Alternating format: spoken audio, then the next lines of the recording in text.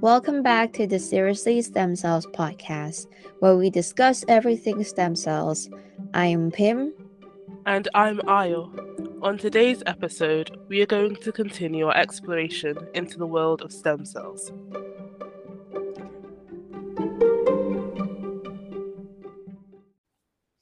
Okay.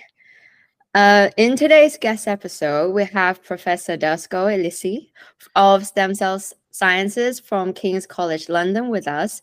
He's a teaching professor with an impressive range of research experience in embryology, human embryonic stem cells, iPSCs, mesenchymal stromal cells, tissue engineering, and regenerative medicine, amongst other things.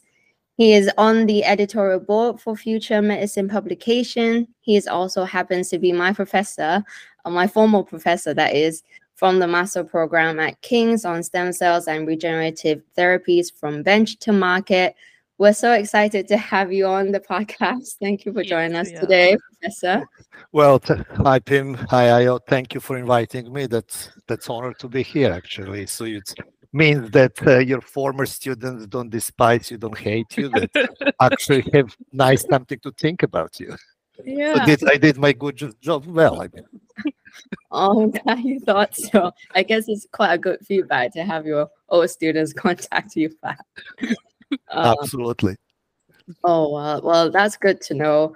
I basically just wanted to start the episode off with asking you a question about how you first came to become interested in stem cells and medical science in general. Really. So, I mean, stem cells came really by chance. I was interested in new technologies.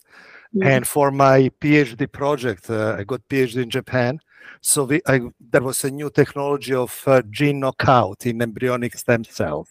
So to understand function of the gene. And that was really new. And so this is how I started to work with mouse embryonic stem cells. And then, well, that stayed with me. So later when human embryonic stem cells were discovered and made available for research, I switched to that and stay in stem cell field because it's something very powerful, interesting, and just amazing biology.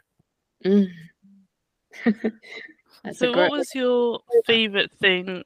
So you said that you did it in your PhD, and then you sort of, when human embryonic stem cells came about, you became interested in that. So is what you found interesting about stem cells the same then as now, or has that changed over the years? It's become less mysterious. At the beginning, it was, the first human embryonic stem cells. You have, what you can do, this and that, and so on. But that's now past 20-something years. A lot of work has been done. Under mechanism of pluripotency of development of what's stemness and more understood. So I see it more like tool now than something like, now it's a gray box. Before was black box at the beginning. Well, that's good to hear. Oh, that's a very interesting sort of area to be focused in and specialized in, definitely, I think. Especially how big the stem cell industry has become nowadays. And there's still quite a lot of room to explore more, but we're so glad that you picked this. So it's something that I guess both of us are very interested in and would be so keen to know more about it. And with that, we just want to lead into the new segment that we call Stem Cells in Context, where we ask you a little bit more questions about the specific topics. I just wanted to start off with a very interesting article that I read on BBC. It was published in 2018, and it was titled something like China Baby Gene Editing, that claim dubious. You might be familiar with this. I know where you're going. Yeah.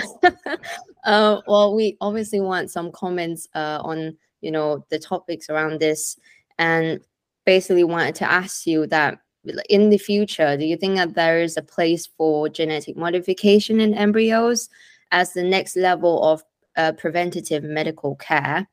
And if that's the case, do you think it would be crossing any ethical boundaries that has been put in place in today's society? This is always this is one of hot topics, and it's always quite interesting to talk about and discuss. The first babies that were actually like genetically modified, coming from genetically modified embryos, that was surprise. The guy who did it, why he did it, wanted fame, wanted to be first, and he was just gambling. It could go either way. It can get Nobel Prize, or it can actually end up not well, and it didn't end up well. Fortunately, babies so far, as we know, they're okay. There is no any obvious consequences. There is no much information available now about them. When he did it, when he announced it a few years ago, so everyone jumped on that and complained, "Oh, we should regulate this." And from World Health Organization to individual governments to societies to famous journals, people, everyone had opinion, and this should be regulated. This should be regulated, and a lot of regulations are put in place. But then, on the other hand, technically is possible. So if technically is possible, people would find a way of doing it. How, sooner or later, this way or that way, maybe in some country where regulations are not fully in place, maybe even in country where it's in place, but for in private funding and so on. But the question is it ethical or not ethical? Well, it's not. Yes, it's not ethical, because you fiddle with life of someone that is not born yet, and you are changing, let's say, hoping that you will prevent something, but you don't know about side effects, you don't know a lot of things. So yes, a lot of things have to experiments and verification and validation should happen before really genomic editing should become daily practice. But then on the other hand, this would be a lot of ethicists saying this is a slippery slope if you do start with editing, even rescuing for disease, so we'll do something in the future and that. But that's more like talking than what is reality, because all characteristics that people are like, oh, we'll make use genetic editing to make people smarter or brighter or being good in sports or music. We don't know. It's not one gene. It's like combination of number of genes. You cannot do genetic editing on that. So it's just like, okay, to get attention. Yeah. So I don't see it big problem as people talk. And then even let's say it happens, but how many million and billion people we have on the earth, and if you have one or two genetically modified, how that would change human population? Not really, not much. So I see. So genetic manipulation of embryos as a preventative treatment is unethical and a big no-no. But from a conversation with Professor Dusko, we learned that the fear around designer babies may be a bit exaggerated, as it may be unlikely to be a problem in the future. If we do eventually get to the place where the genetic manipulation of embryos is allowed, the effect it would have on the genetic framework of the entire population wouldn't be significant enough to pose as a threat or an ethical issue. But this leads us to the question: would genetic manipulation in embryos be more useful as a tool to prevent inherited diseases being passed on to future offspring than the measures we already have in place? Professor Dusko discusses pre-implantation genetic diagnosis, or PGD for short, offered by the NHS, which identifies which embryos produced from IVF carry specific genetic abnormalities and those that don't. Because if you look for disease, so what we technically can do, it is edit mutations, let's say cure disease on the embryo level. So edit mutations, so to revert in normal wild type phenotype and so on. But we do have something called pre-implantation genetic diagnostics that you can really, couple carry mutation, they go to PGD service and okay, they, let's say, have 10 embryos, you can do biopsy from embryos and by PCR find which one is healthy, which one carry mutation. So you can do selection of the embryos. So there is no need for genetic editing. So pre-implantation genetic diagnosis, or PGD, is already utilized alongside IVF and infertility treatment as a preventative measure, but this begs the question whether stem cells at large can provide the answers for those struggling with infertility. The answer wasn't quite what we expected. We also wanted to ask you about how stem cells can be used to help individuals that have infertility problems. I know commonly what we use now is IVF. Not really. I work in IVF clinics, so okay. I don't see how you can use stem cells for improving fertility. So there is now it's fashionable so-called ovarian rejuvenation and injecting mesenchymal stem cells or platelet lysates into ovaries, into expanding the fertility age and so on. This doesn't make sense. It's more money making, and this is probably more how companies and clinics are trying to peddle different ideas just to make money and profit on people who don't know enough about it and who have problems and who have issues and health issues, and they're reaching to new technologies, and I think that's not fair with that. We're just glad that you're debunking this myth around. Yeah, that's not the response I was expecting at all. Well, we've got a lot to learn, and we hope the listeners also know more about this now. And here we move on to the next question. So we also wanted to ask you about your opinion on accountability when it comes to commercial companies and misleading the predicted success of stem cell-based products or research. Because concept of stem cells is very easy to understand, and general population can easily understand how technology would work, what stem cells means, what stem cells can in theory bring. And so a lot of companies are making money on that. A real stem cell therapy or real cellular therapy is very well regulated, and it is usually allogenic, which means it is cells are coming not from your body, it is from other source, and that's quite well regulated. And some of stem cell therapies are quite efficient. A lot of them are in clinical trial, and field is moving forward. However, if you're taking so-called stem cells from your body and giving to yourself, so it is autologous, this is not regulated. Okay. There is no way that any government can regulate what you do with your body. And that whoever does this type of therapy does not make any claims like, oh, this is to cure disease. So it's all about wording. And all those companies are saying, okay, we don't know, we cannot cure, but we can really ameliorate disease. Your symptoms would be less, you will feel better. And they put a lot of disclaimers about how it well would work. It's always saying effects are different from individual to individual. So some people feel better, some people don't feel better, And this is how it works. And they're very careful how they do from medical side, so that the patient is not harmed, everything is clean, sterile, properly done.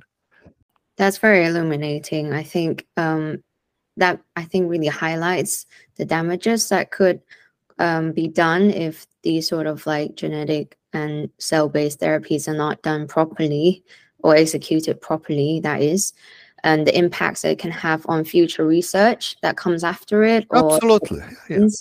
Well, what do you think is the importance of, a long-term study on maybe diseases that are quite hard to cure or have maybe limited data on, like treatments and things, because that could be quite a challenge, I think, for a lot of treatments relating to the CGT industry to be approved. right? That's correct. You need a lot of, you need money and you need patience, so funding and time. But when you're developing stem cell therapy, yeah, you may develop something that really works and so on, but how much it costs. And this is also, I think, very, very, very important part. And they may, let's say, be more efficient than anything that exists, but they may be so expensive that they are not affordable, or that they are better, but increment in benefits, it's relatively small in comparison with standard therapy, so that increment would not justify the costs. And so, for example, now everyone is talking about immuno-oncology. So this is not stem cells, but you can use stem cells to make that. It's CAR T cells or CAR NK cells for treatment of tumors. And it really works. And it doesn't work 100%, but let's say works 50, 60, 70% of the patients can get into remission. Maybe half of them can get really cured. But it's very expensive. And if, let's say in UK, if NHS wants to cover that, they will go bankrupt. Yeah. So you have to really draw the line, which of those cellular therapies you will cover with insurance, which cases you will cover, which you will not. And so now, as far as I know, there is age limit when it's covered. And if you're over that age limit, too bad. NHS will not cover. But it is probably similar in other countries. And so what's with cellular therapies, it's not only to develop cellular therapy, but to work on manufacturing that is less costly, to decrease the price and to make it affordable to everyone. Right now, there is a number of promising and good therapies, but they're not affordable for general population. So do you think that we're going to see a stratification of people who are able to access stem cell therapies, and then even looking at that across countries, like who has access to that and who doesn't? Absolutely, that's inevitable.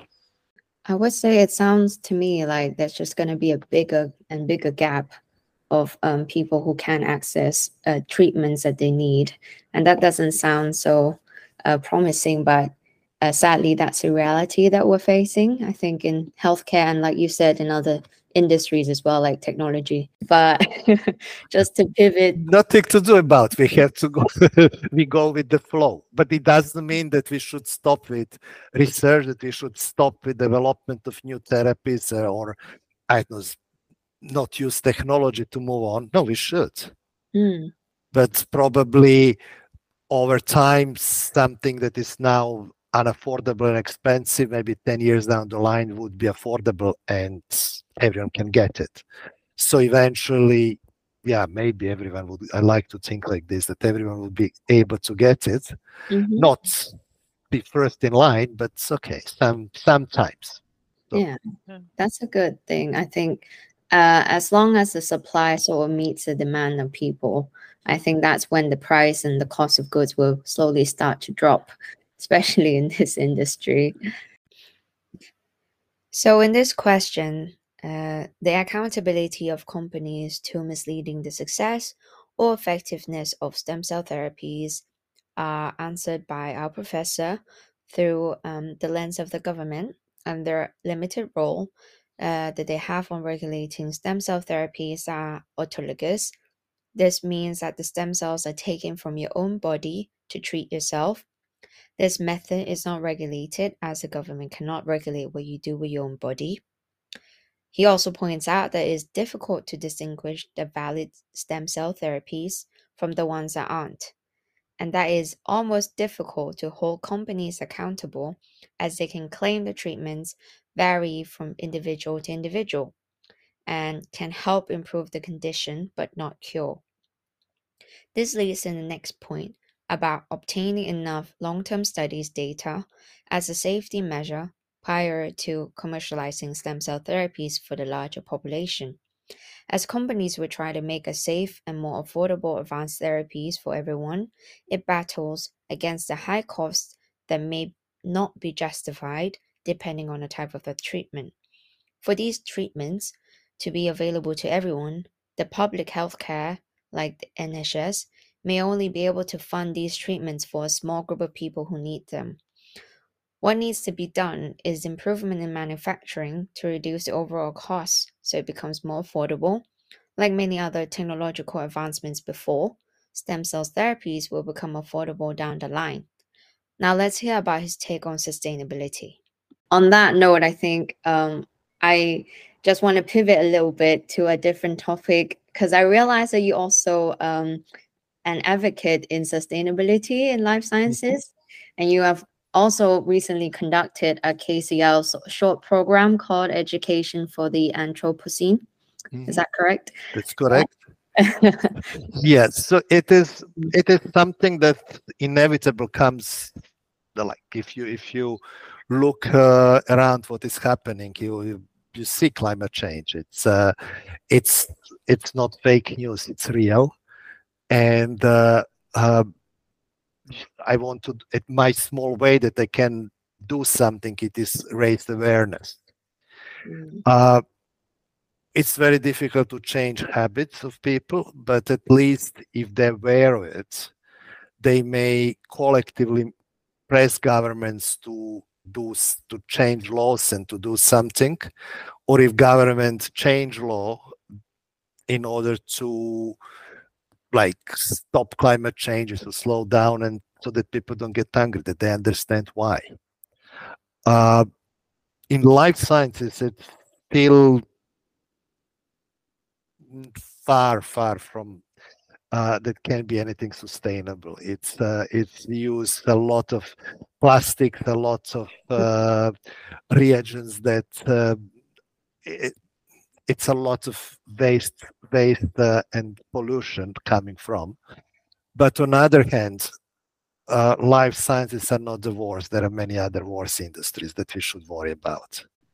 I think I do agree. I think I've heard from one of my friends who's studying PhD, and she said the times that she had to use the gloves per day, it probably amounts to about a mountain, like after a month.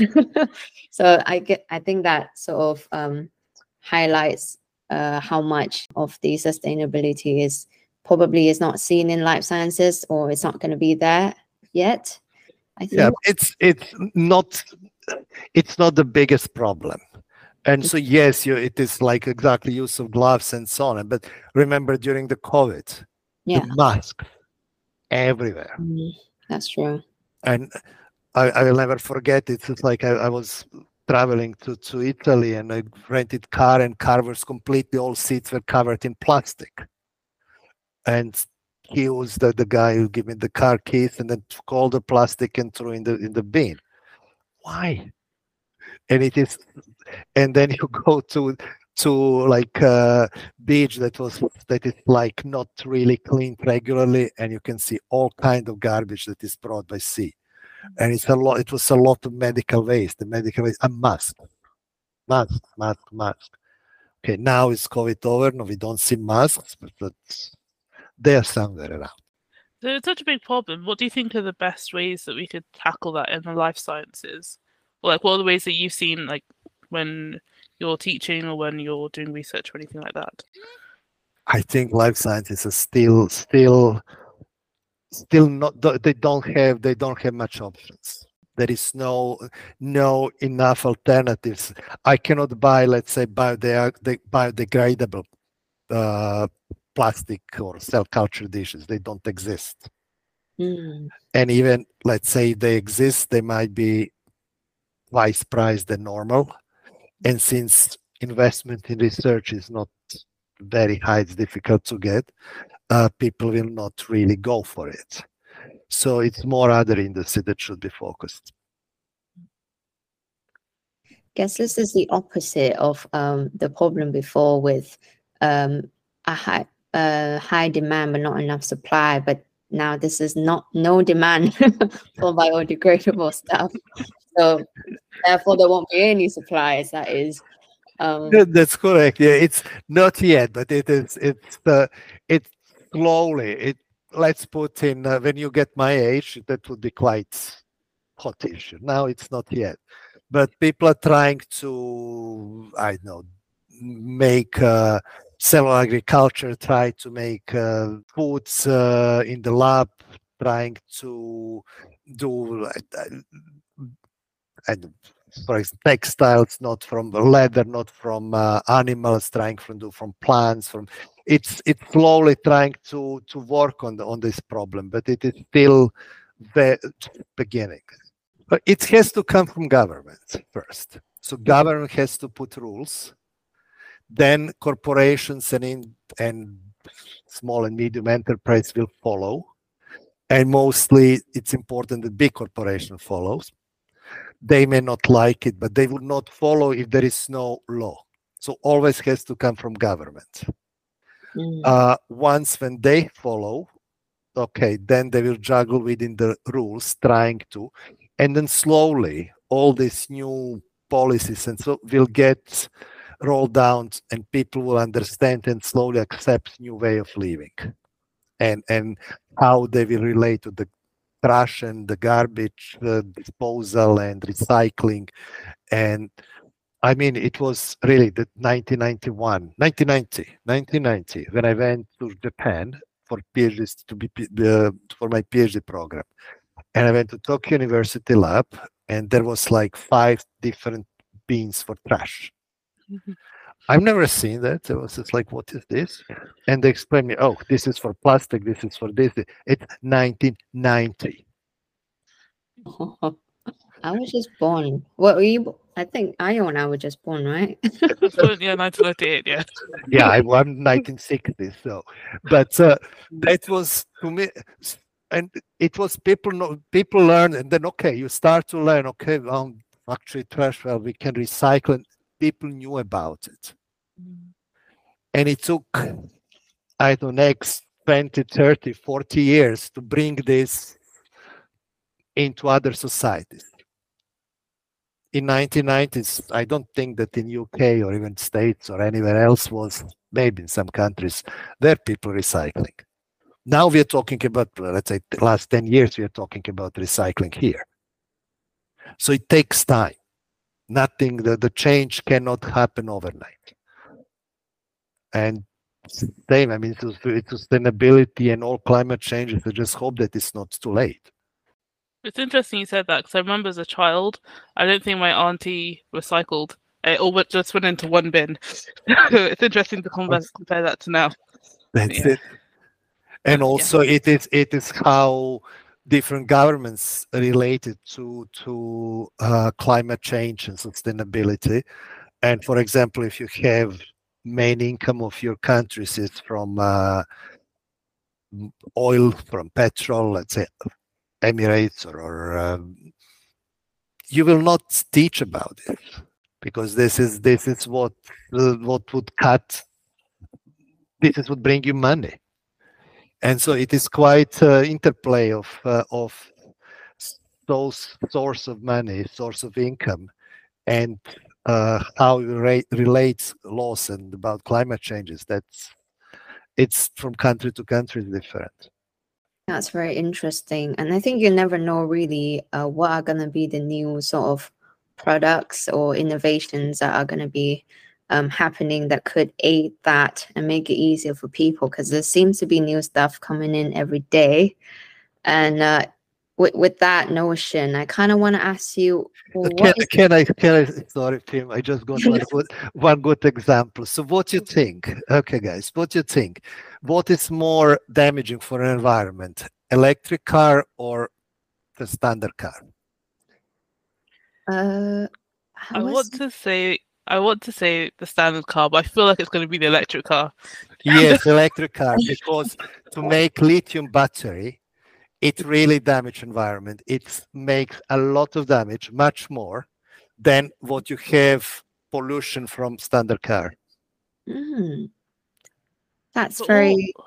But this is again beginning. So in order to resolve this, to find new source of, I don't know, way how we can make batteries for electric car, you have to start from somewhere. Mm. But it is, for environment, is more damaging. That is not what I expected. Yeah. Can I ask a quick follow-up question about that, and also link it back to what you were saying about stem cell companies and transparency? Do you think it's then scientists' responsibility, so researchers, to say this isn't actually effective? Because people are going to market because they want to sell things to you. So the marketing around electric cars was that it's better for the environment, you're doing a good thing, you're reducing your carbon footprint. But that's not necessarily the case right now. So, yeah, do you think it's the scientific community's responsibility to say what is actually effective without being... People do say, but no one listen. It's not sexy if you go to media will not listen. So in this question, the professor's response touched upon a couple of topics, all the way from climate change to sustainability that may or may not exist in life sciences, how COVID was a period which really showed us a lot of the medical waste that's been done in the industry, specifically to do with the mask, and how biodegradable things within the life sciences industry can still be quite a challenge because of the high cost that they may be, if they do exist, and how if they are used in laboratories for research, it would be quite a difficult alternative for a lot of researchers because of the price itself and the fact that most research are not funded quite a lot. So it is not even a realistic alternative for most researchers in life sciences industry. And Professor did also note that sustainability would best come from government's implementation, especially to do with putting down the laws and regulations around it so that bigger companies will adhere to those policies.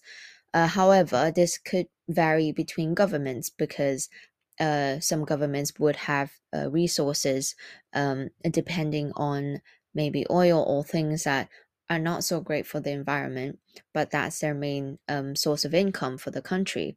So it would vary between the governments, which makes it a very, very difficult topic to challenge.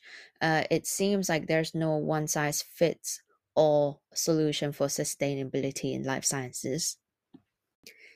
The discussion also took a bit of a turn. Our professor wanted to ask us a question whether we know if electric cars are more or less sustainable than a normal car. So you have to be,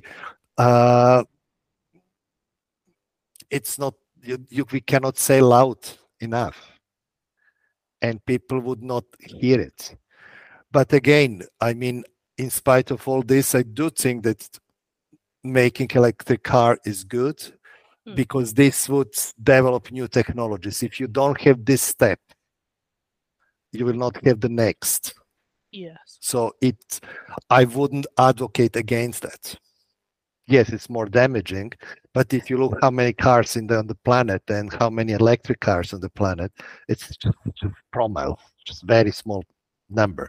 But whoever is making electric cars, they're already thinking about how to make better and more sustainable batteries because source of lithium is limited and they have to find new way. Can we find, let's say, solar car or something like that? That's really good. That is very, very interesting to know. Better call my dad and tell that before he starts investing in a new car. He should buy hybrid. So this is maybe kind of the best way between two worlds. Yeah. Oh, really? I didn't know that. Okay. I didn't know that. Well, note to self: when I can afford a car. Definitely, I agree on that. In that case, what kind of advancements interest you and like that you find super exciting over the past, I guess, 6 months to about a year? Just personally speaking, because I know you're quite keen on the commercial sector. Yeah, I mean, let's say from medical point, I'm really excited about immuno-oncotherapy, immuno-oncology, CAR T, CAR NK, CAR macrophages coming soon. You will be able to make them from induced pluripotent stem cells, from universal donor-induced pluripotent stem cells. I think this is the future. This would cut manufacturing costs significantly. And so this is the way that this therapy would be affordable. And I'm very optimistic about that. So that is, to me, I mean, the biggest, like something like discovery of antibiotics. That's the level. Okay. That's right. It takes some time, but it's going there. I'll put that in perspective. I think it's very good.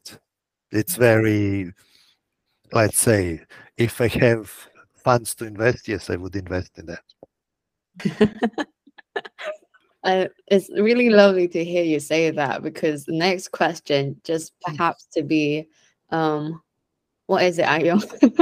Oh, like if I came across a sum of money, where would you think I should invest that money if it was going to be in a stem cell company? Or definitely cell therapy of cancer, CAR T cells, and definitely again not personalized one. It should be allogeneic. It should be iPS derived, and it should be universal donor iPS. It could be universal donor embryonic stem cells also. And this is starting, there is company Viaside, they're making universal donor embryonic stem cells in developing treatment for diabetes. But that's okay. I mean, I'm more excited about cancer therapy and universal donor iPS as a source. That's really that's quite a list of things. All the researchers have to go universal. Check that off, exactly. But because you look what is happening. So people start. There are a few companies that make this CAR T cells, and CAR T cells work. And if you take why they're expensive, because they're taking it's personalized therapy. So they're taking your T cells, doing some genetic modification, teaching them how to attack tumor, then putting back in your body. So this is why it's expensive. It's time consuming. It's and it's now when technologies start to roll out, it's actually bottleneck because companies cannot process sufficient number of the people that want this therapy and they need this therapy. So how to bypass, how to cut the costs is that you have one source that works for everyone, so that you don't need to take T cells from individual patients or NK cells, so that you have already allogeneic sitting off shelf. Okay, ideally iPS or embryonic, you can differentiate them to T cells, NK cells. Protocols are known, highly efficient, works, but then it's a problem. It's immunotolerance. Its host would attack them, recognize as foreign. So the only way would be to use genetic engineering to actually make them invisible. And this is what companies are doing. And there is like now some 15 clinical trials with such cells, and they work nicely. Then there is another problem. What if something happened and those cells, let's say, turn malignant, and then host immune system would not be able to recognize? So, okay, further engineering is done. They're putting suicide genes in the cells, and so this is what is use of all these new technologies like CRISPR and so on, using to really genetically modify pluripotent stem cells in order them to be control differentiation, control and not recognized by recipients, immune system of recipients, but then that you can really simply kill them, destroy them by adding some drug, let's say tetracycline or whatever. And that is the future. This is how you will also decrease the cost of manufacturing, because you can make millions of the cells for everyone. It will take maybe, let's say, so it will take maybe 10 years or something, I don't know. But it's going that way. So in the near future, that's good. Looking ahead, that's really good. It definitely, when you pointed out that it would solve the problem of the cost of goods as well, and reduce the production costs, and that's a really good point, I guess, for investors to keep in mind, that it would cost a lot more to make medicine just for you than it is to make for 1,000 other people. Yeah. But this is, Tim, if you remember stories about iPS cells, when the first time they were discovered by Yamanaka, everyone talked, oh, iPS are like personalized therapy.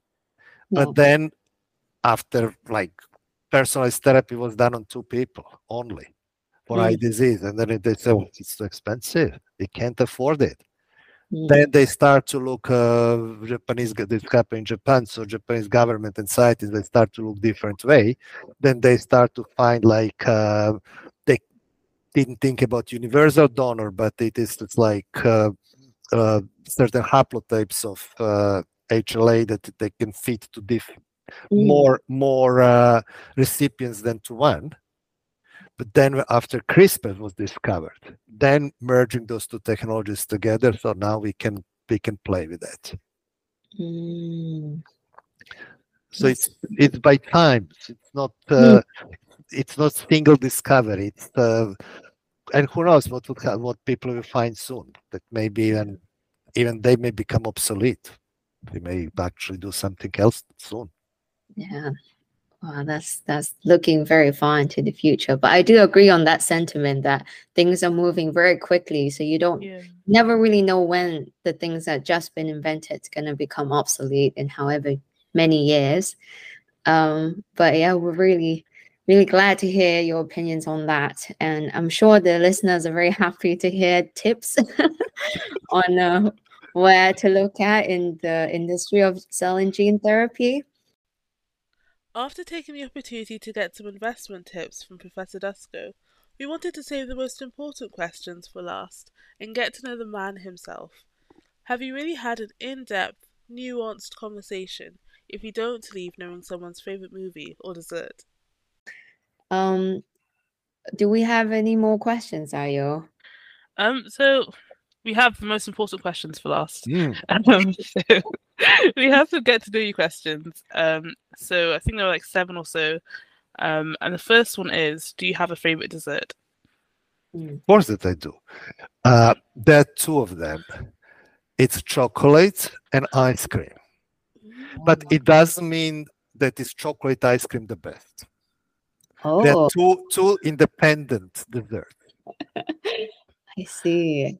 And can I ask favorite flavor of ice cream and are you dark milk? No, I mean, chocolate? If I go dark chocolate, that's fine. But ice cream, I like fruity, I like lemony, kind of this type. Refreshing. Yeah. I didn't know that about you. That's really I cannot resist ice cream. And chocolate. Very difficult. This may or may not be related, but what's your favorite way to relax? I like travel. That's okay. When I'm at home, let's say I like to watch good movie. That does really relax me. But I have to get really engrossed in the movie. It has to be good movie. But out of the traveling. Love it. And when I travel, then I can put my head on rest. I don't think about work. If I'm not traveling, if I'm sitting at home, it's always problems keep keep coming, and I start to think, and it's cannot get rid of them. But when traveling, it's different. That's really good to know. What's your favorite place that you've been to then? Rio, in Brazil. That's, I think, the most amazing city I've been. There are a lot of other places that I visited and seen, and I want to go again and so on. But Rio had something special. Very awesome. How long did you go for? Did you go for a while, or was it like a weekend? I went to Rio 3 times, and you hear about Carnival, this, that, but it is more the feeling when you walk on the beach, when you go in the city, it's something very cool. It has everything. Oh, that's amazing. That's nice. And I like London. It is. I lived in Tokyo, I lived in San Francisco, traveled to New York many times, but place where I would stay and live always is London. It has such mixture of everything. No other city has it. And if you compare with New York, London has more soul. It's more. You have everything here. I see. Would you agree with that, Ayo? Well, I feel like I'm missing out now. So I feel like we need to move city. You might need to move here. That exactly. is. You have to love big cities. So this is other thing. Yeah. And I do love big cities. So I'm biased here, so I cannot say how it's in Cardiff or other smaller cities. But I do like living in big city. Yeah. It can't beat the convenience, I think. That's true. Yeah. So you said that you don't watch TV programs, but what's your favorite movie? Matrix. Ooh, okay. I saw it 14 times. Matrix 1, I have to make correction. Matrix 2, 3, 4, whatever, no. Please, no. But just Matrix 1. Oh, I see. You're a red pill. Blue pill, yes. That's bad. Yeah, it was really like at that time I was working on extracellular matrix, and the whole concept of matrix made it's quite cool. I like it. Yeah. I just even started one of review papers that I published with quotes from Matrix. I do love that. That's okay. But then Matrix 2 and 3, etc., it was disappointment after disappointment after disappointment. So when you just go back to the first Matrix, just to... That's one I can watch anytime. That's good to know. Well, I mean, I know maybe you've mentioned to me that you watch We Work, but what are your other TV programs that not programs, but just series that you like? Sometimes I stumble on something that caught my attention, and then it's like, okay, you watch. You get hooked, and I don't want to watch TV because I get hooked on series, and then I spend whole weekend staring at TV instead of doing something better. I see. And so it's no. But yeah, I like, for example, now I'm watching, when I watched TV recently, David Attenborough has a new series about wild islands. So it is Wild Isles. So it is about wildlife in the UK and British Islands. And this is, I do regularly watch. So now episode 4 is out. So. I see. Well, you're not the only one, Professor. I think all of us have experienced some kind of binge watching. Yeah, it's a phenomenon. Yeah, I mean, for example, Squid Game. I mean, I couldn't stop it. And that was in for 2 or Tokyo Vice, and I mean 2 nights in the row, and till to fall asleep in the front of TV. Oh, that's so lovely to know. The next question is, are you a fiction or non-fiction person when it comes to books? Fiction. Fiction. Do you have a favorite fiction? Yeah, I do, but it is actually, when I say what it is, people say, well, but that's not, it's not the book. It's not, it's from Samuel Beckett's Waiting for Godot. It's a drama, it's a play. Oh. But I read it first as a book, and I saw play many years later. Yeah. And I liked a lot. Yeah. So it lived up to expectations from the book then. Yeah. That's good. I love when that happens. It's usually the other way around. Usually it's opposite. Usually it's opposite. Usually, yeah. But that was, to me, was discovery, the whole concept of what the story wanted to say. It's timeless. Waiting for something that happened. And it's like people just waiting. And they don't even know what they're waiting. They're waiting for, I don't know, in the place Godot, mysterious Godot, could be God, to do something about their miserable lives. And they do nothing. They're sitting and waiting.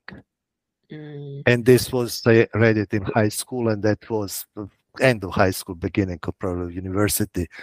And that was actually kind of mind-opening. That's really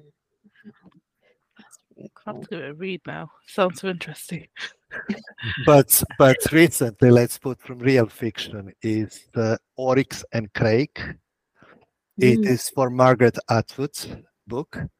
It's thin. It's maybe less than 200 something pages. You read in one evening, but it's amazing. It's about genetic engineering in the future. Oh. And she really, so what was cool about, it's in the book started like, I don't know, you should read it. I don't. No spoilers. No. It's very good book.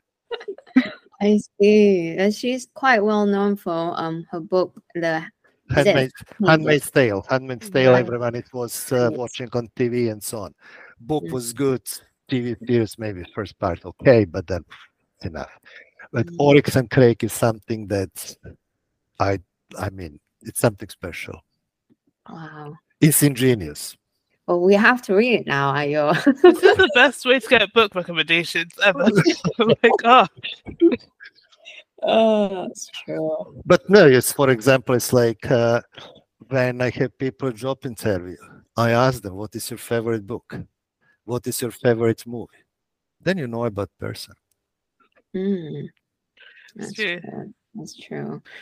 That's a great way to know the man behind the science. I'm very, very happy with this segment, which is the end of the episode.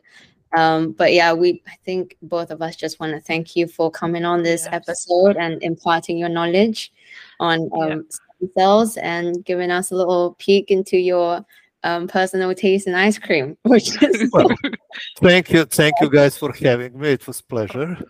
And good luck with podcast. Thank you. Bye. Bye. Okay. Oh wait.